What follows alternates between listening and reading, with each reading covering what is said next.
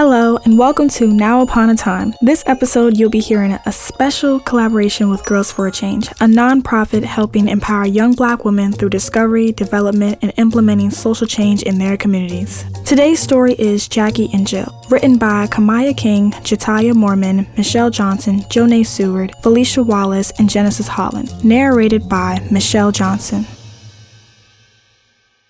Jackie and Jill came into the world screaming together one beautiful spring day. As their parents clung to one another, they knew the twin girls would be friends forever. They weren't far off either. Jackie and Jill did everything together. They shared their first steps, their first cry, laugh, and everything else. Ever since the girls were young, the hill at the end of their neighborhood became their safe haven. No matter what happened throughout the day, going to their special place solved everything. Spending hot summer days racing up to the water tower at the top of the hill was a favorite memory between the sisters. Though Jackie and Jill shared everything, there was one thing that separated them: their skin color. Jill was born with beautiful sandy, light brown skin, and Jackie was born with gorgeous chocolate dark brown skin. Ultimately, this meant in the world's eyes, the girls were to be treated differently from each other. Each sister felt this pain acutely and kept their feelings from the other, but the truth is always revealed. One day, Jackie and Jill would learn. It started like any normal day. Jackie and Jill woke up with a start. "Today's the day," Jill exclaimed excitedly. "I know, we've been planning this forever," Jackie exclaimed back with equal excitement. You see, the sisters were big on organizing community events, fairs, cleanup days, you name it. Their latest project was a huge community water fight at their favorite place, the hill. "You get the things ready for the fight. I get our outfits ready," asked Jackie, to which Jill just grinned and ran downstairs to get the stuff ready. After completing their task, the girls said goodbye to their parents and ran to the hill they had been to so many times before. They met up with many of the neighborhood kids on the way, everyone excited for this water sport sure to get them cooled down for the humid spring days. Once they reached the top of the hill, the sisters stood at the front of the crowd. "Okay guys, we want a clean fight. No name calling, no physical contact, just water balloons and water guns. If you get dehydrated or don't want to play, go to the well. That's our safe zone," Jill said in a no-nonsense voice that made everyone else agree. "What are you all doing just standing here? Get your water weapons ready. The battle begins now." And so with that, Jackie started the water war of the century. Balloons of all colors flew through the air, causing a kaleidoscope effect in the sky. Squelching and screeching were heard as water guns met their targets. And all the fighting and fun, the sisters ended up getting pushed off balance and fell down the hill with Jackie falling first and Jill tumbling after. Eventually, someone realized the girls had fallen and alerted everyone so that they could check on the sisters. This is where problems arose, as everyone rushed to Jill's aid and left Jackie to fend for herself. "Why is no one checking up on me? I think I actually hurt something," Jackie said, clutching her head. Well, Jill is more delicate than you," one girl said. "A fall like that could have really hurt Jill," another chimed in. "What makes you think Jill's softer than me?" "We have virtually the same everything," Jill questioned. A boy reluctantly responded, "It's just appearance-wise. Jill just seems more inclined to..." "To what? Need help after falling down a steep cliff? Jill looks just like me. The only difference is our skin color." "So you're telling me that you think because I'm darker, I don't deserve the same amount of care?" Jackie declared in an upset voice.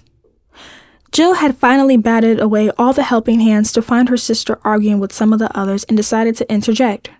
Jack, I don't think that's what they were saying. I'm sure it was an honest mistake," Jill said, trying to soothe some of her twins' distress. "No, Jilly, it wasn't. Not that you would get it, would you?" Fed up with her sister's attitude, Jill gritted out a request for she and Jackie to talk at the top of the hill away from everyone else. Once they reached the top of the hill, the girls stayed quiet, not wanting to be the first to break their promise of never arguing on the hill. Eventually, the silence was broken. "Did you see that?" Jackie grumbled. Jill said, "See what? You snap on our friends for no reason." Jackie argued back. "They didn't even try to help me. Are you really blaming me? I was really excited to go outside today. You have no idea what it is like being me. You are just being overly sensitive. You should have had better self-control. We are more alike than you think," Jill said, not backing down. "Fine, you think you can handle being me, and I know I could handle being you? How about we make a wish in the well and see just how good we are at experiencing each other's life?" Jackie retorted while pulling out a coin. "You're on," Jill accepted the challenge, pulling out a coin of her own. And so the girls closed their eyes and made a wish. a wish that their sister could understand the things that they go through. The universe had plans for Jackie and Jill. They woke up the following day thinking everything was normal. Jackie didn't even look around, just headed straight downstairs to the breakfast her father had made. Jill followed after she heard Jackie leaving her room. During breakfast, their dad kept calling them the wrong name. Though this is an issue most twins have to deal with, Jackie and Jill's parents never got them confused due to their skin color. Jill got a little frustrated after her dad confused them for the 4th time. "Dad, I'm Jill, obviously, and that's Jackie." "Yeah, Dad, we'll have to start charging you if you get us confused again," Jackie joked. "Ha! Girls, that whole twin switcheroo doesn't work when you both look different," their dad retorted. "What are you talking about?" The girls both stumbled on their words in unison as they looked at each other for the first time since their fight. They both made mere gestures of disbelief and stared at their hands. They were in their sister's body. They both screamed and ran up to Jackie's room together. "What do we do?" said Jackie. Calm down. "Okay, I'm freaking out. I have no idea what's happening. Say something. You're the one who usually comes up with the plan," Jill exclaimed, her voice getting higher with every word.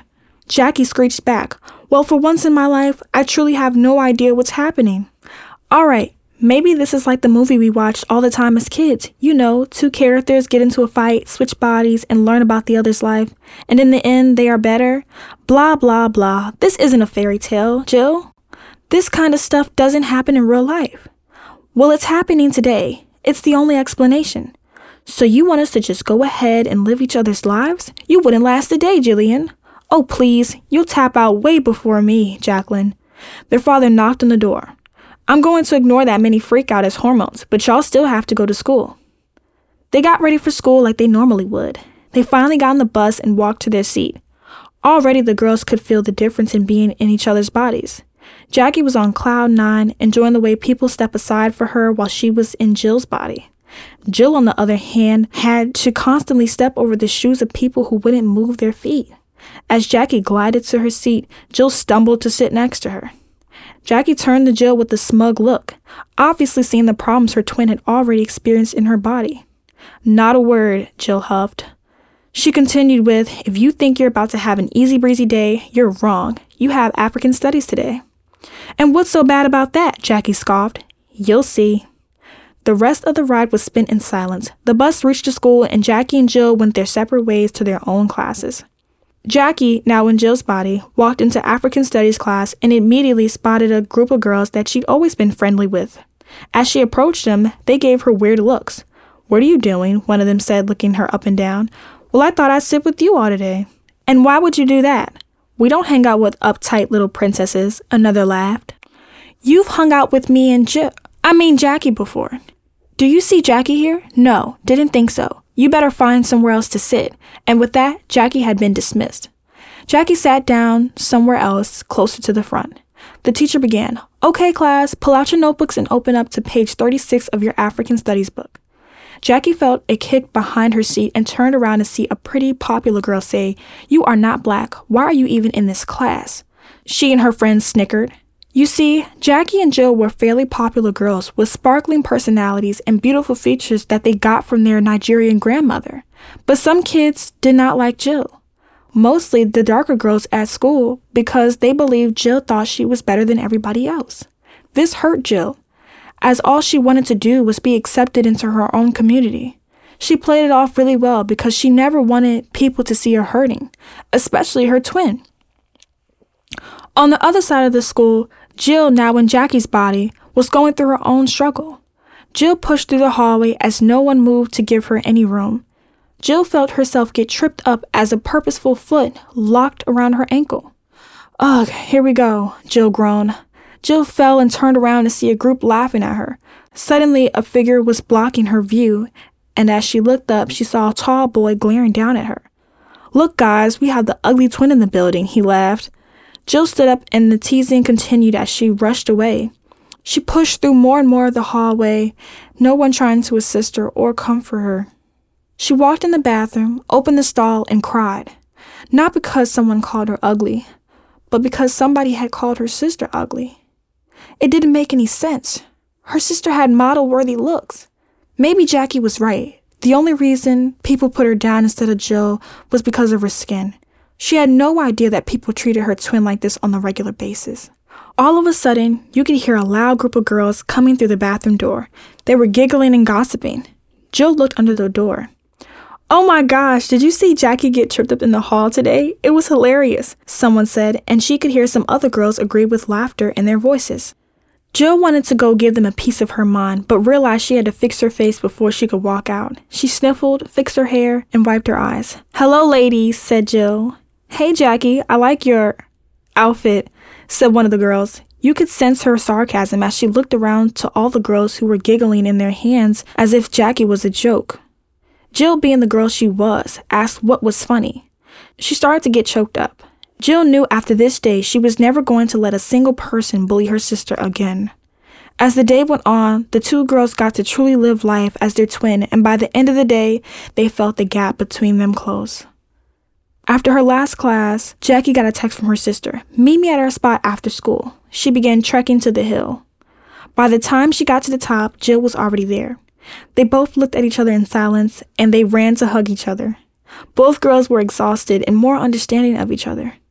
Jackie started sobbing in the embrace. "You never told me what those girls say about you." "Well, you never told me how everyone puts you down," Jill scolded while tearing up. In each other's arms, they knew they were safe from harm and ridicule, and for once in their lives, they felt heard. When they opened their eyes, they were back in their own bodies. They smiled at each other and ended the story just how it began, on the hill, this time closer than ever with no secrets. They made a pact that from that day forward, they would protect each other, stand tall from the bullies, and most of all, be friends forever, just like their parents always thought. The end. Thank you for listening to Now Upon a Time, created by the Martin Agency. This episode was recorded and mixed with the generosity of Superjoy, with podcast intro and outro music composed and recorded by Poe. If you liked today's story, please share it, and don't forget to leave a review to help others find the podcast. May you live bravely ever after.